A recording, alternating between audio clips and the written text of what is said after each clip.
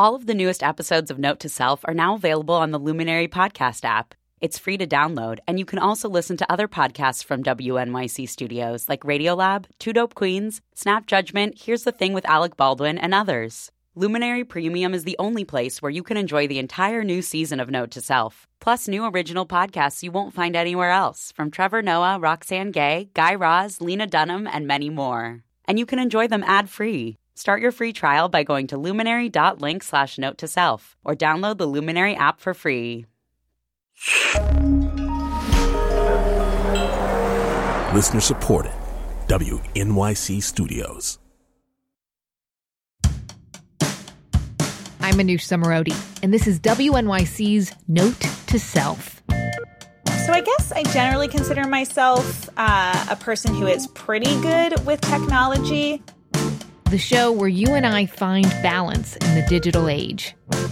Is anyone else out there feeling as grossed out by this as I am? And figure out how to manage modern life. It's our bi-weekly segment, Question of Note, because every good question deserves a good answer. So I'm just wondering, what's the answer? Because I could use some help.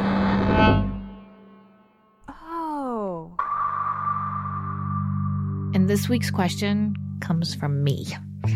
I just feel so incredibly annoyed at technology makers who constantly want to get in my face.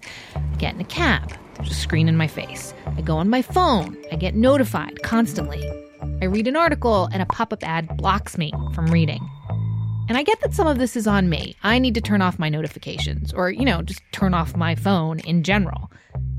But is there an alternative?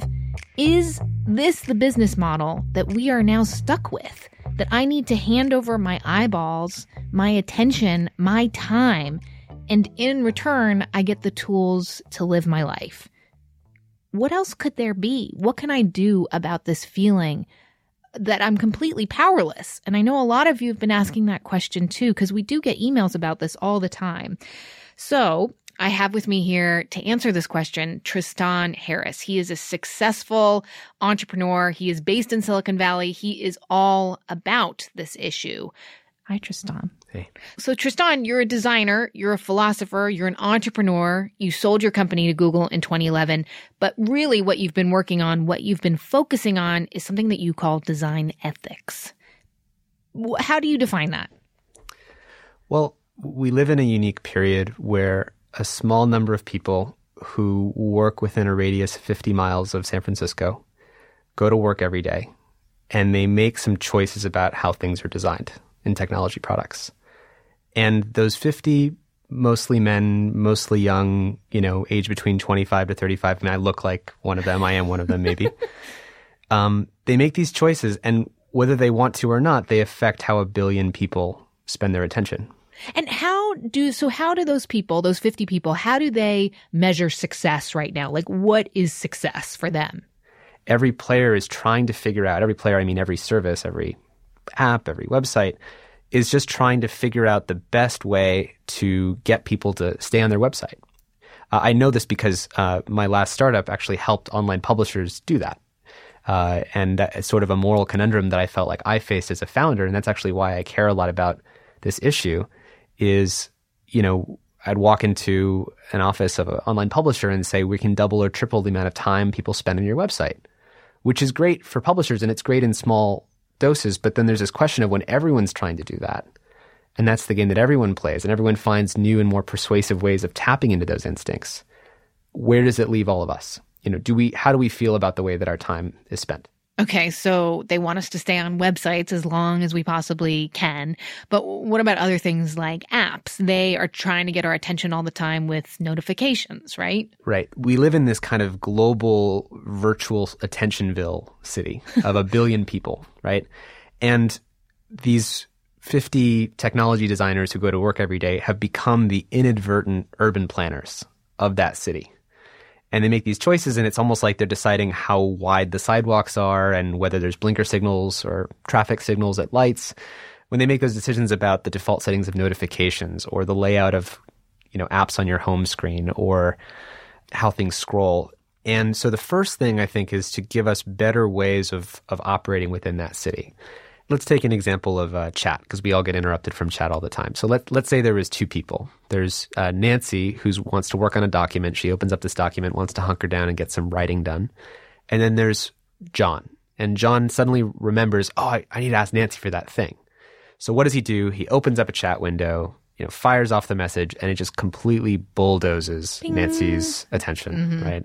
And we've all been there, and it happens all the time. And every single time it happens, it takes us about 23 minutes on average to resume focus after an interruption. So it's a really big problem. I've heard that statistics. It's frightening. Yeah, and we all face it. So, how would you fix it? Well, what if we gave Nancy a new choice, almost like a traffic lane that she could get into that says, I want to be focused. And so in the focused lane, when John wants to send her that message, it could queue up the message and deliver it to her after she goes unfocused, so that while she's working, she can stay focused, and John can still get the thought off his mind now, but it won't get delivered until after Nancy comes unfocused. So you're saying I'm writing in a doc, I'm Nancy, yeah, and then there's maybe like a little button that says, boop, focus mode, meaning like nobody can get to me right now because I'm in the zone, I'm in my happy place, I'm writing stuff and I'm in the flow and all those things. And then once I come out of my happy place or my focus zone, then I see that there's a message there from John waiting for me. Exactly. But does John know that his message hasn't gotten to me? That's the key part. Yeah, exactly. So John knows when he sends the message, it says to him, so it's very clear, this message is queued up and will be held until Nancy goes unfocused. And what if John is like, whoa, she really needs to know this? Exactly. I'm putting in the order for lunch, man. Exactly. So the most important part of fixing it would be that there's a clear way for him to escalate any message. But what we're doing is changing the default interruption. He only interrupts when it's a conscious choice, as opposed to an accidental or mindless interruption. The second thing is to change what people are competing for. You would have products that are essentially measuring their success in their net positive contribution to your life. I need an example. If you didn't know, Couchsurfing before Airbnb was a marketplace where people who had an extra couch could lend space to people who were looking for a place to stay when they travel to Paris or something like that. And the way that Couchsurfing measures success is they say if I was going to Paris and I was staying there for 4 days, and they would estimate how many hours would happen in those 4 days between me and the person who hosts me in Paris. And then they would ask both people, how positive were those hours? Did you have a good time together? So they're getting kind of a count of the number of positive hours. And then what they do is subtract all of the time that both people spent on Couchsurfing's website. They take that as a cost to people's lives. And what you're left with is just these new net positive hours that would have never existed if Couchsurfing didn't exist. So this is how they measured success in 2007. And did it work? Like, how are they still doing that? Well, that's a good question. The company's actually been through a transition, and so there's no one from the original team who was there in 2007 is actually at Couchsurfing anymore, as far as I know. Like, as somebody in the biz, like, could Tinder, I assume it's based on how much time we spend, or I'm not on Tinder because I'm married, but if I were single, how much time I would spend on Tinder, like, just spend time on there. And then, like, success would be, like, actually finding somebody? Exactly, yeah. So the idea is right now, again, anyone who's playing in the traditional attention economy has to measure success by the amount of time that people spend. Tinder, in this case, actually does measure the success in terms of the number of swipes per day. Swiping is a success. Right. And so that doesn't seem right. Imagine if instead people counted as success whatever they were looking for, if people found whatever they were looking for. So you get some sense of, for people who were looking for whatever they were looking for, did they get it? Without whatever being you're looking for. We won't be too specific. Okay. So I just want to bring it back to this, though. There are, billions of us using these apps, using these websites. But how do we influence those 50 people back in San Francisco? How do we change the incentives for them? Well, that's the kind of conversation that I think I want to help create. If you're a fledgling entrepreneur and you're starting your thing, success is measured by how much engagement you have, even before you're making money, right? You raise money and capital from investors based on how much traction you get in the form of how much usage you get, how much time you take from people. So we have to have a new conversation about how we want to measure success. And this is really a conversation more for designers than it is for the public. But we need more public pressure, I think, on technology and designers to help us live this life. And you know what, though? I don't think it is just for the technologists to have this conversation, because I think the knock-on effect of technologists going after attention is that regular people are going after attention. They go on Facebook and post the most inane bull because they want attention, because we've been told that this is what is valuable. And as a result, there's so much crap out there in the world that we feel overwhelmed. Right. And I think some people are just like, enough. I mean, when I think about what's at stake, how do you characterize the problem? I think of it as something like a new kind of pollution. Like, what quality of attention or presence does it enable us to bring to our lives, to the people that we care about, to the things that we want to be doing in the world? Tristan Harris, thank you for giving us some. I think what I liked about this is those were concrete ideas, things that we can visualize, that maybe our future can look like, and maybe we can take back this sense of ownership or feeling good when we use our tech. And I look forward to that day. So thank you. Me too. Thanks.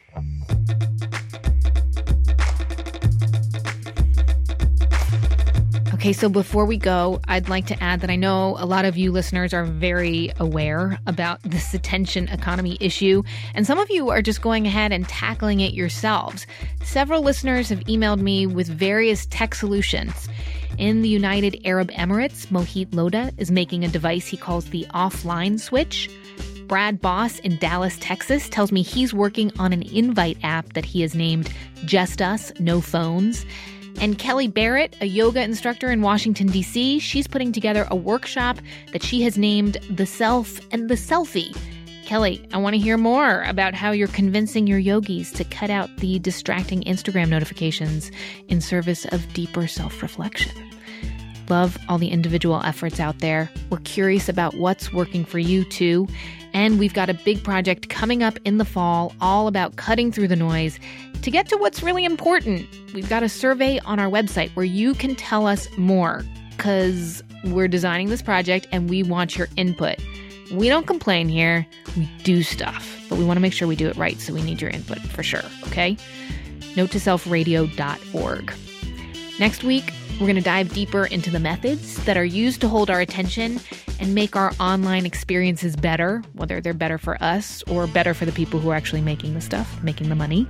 I become part of the design process at Etsy, and I also kind of lose my mind going online shopping. And I recorded it all for you. Yes. Subscribe to this podcast so that it just poof shows up in your feed. No notification. It's just going to be there. It's pretty cool. I'm Manoush Samarodi. This is Note to Self. Thanks so much for listening.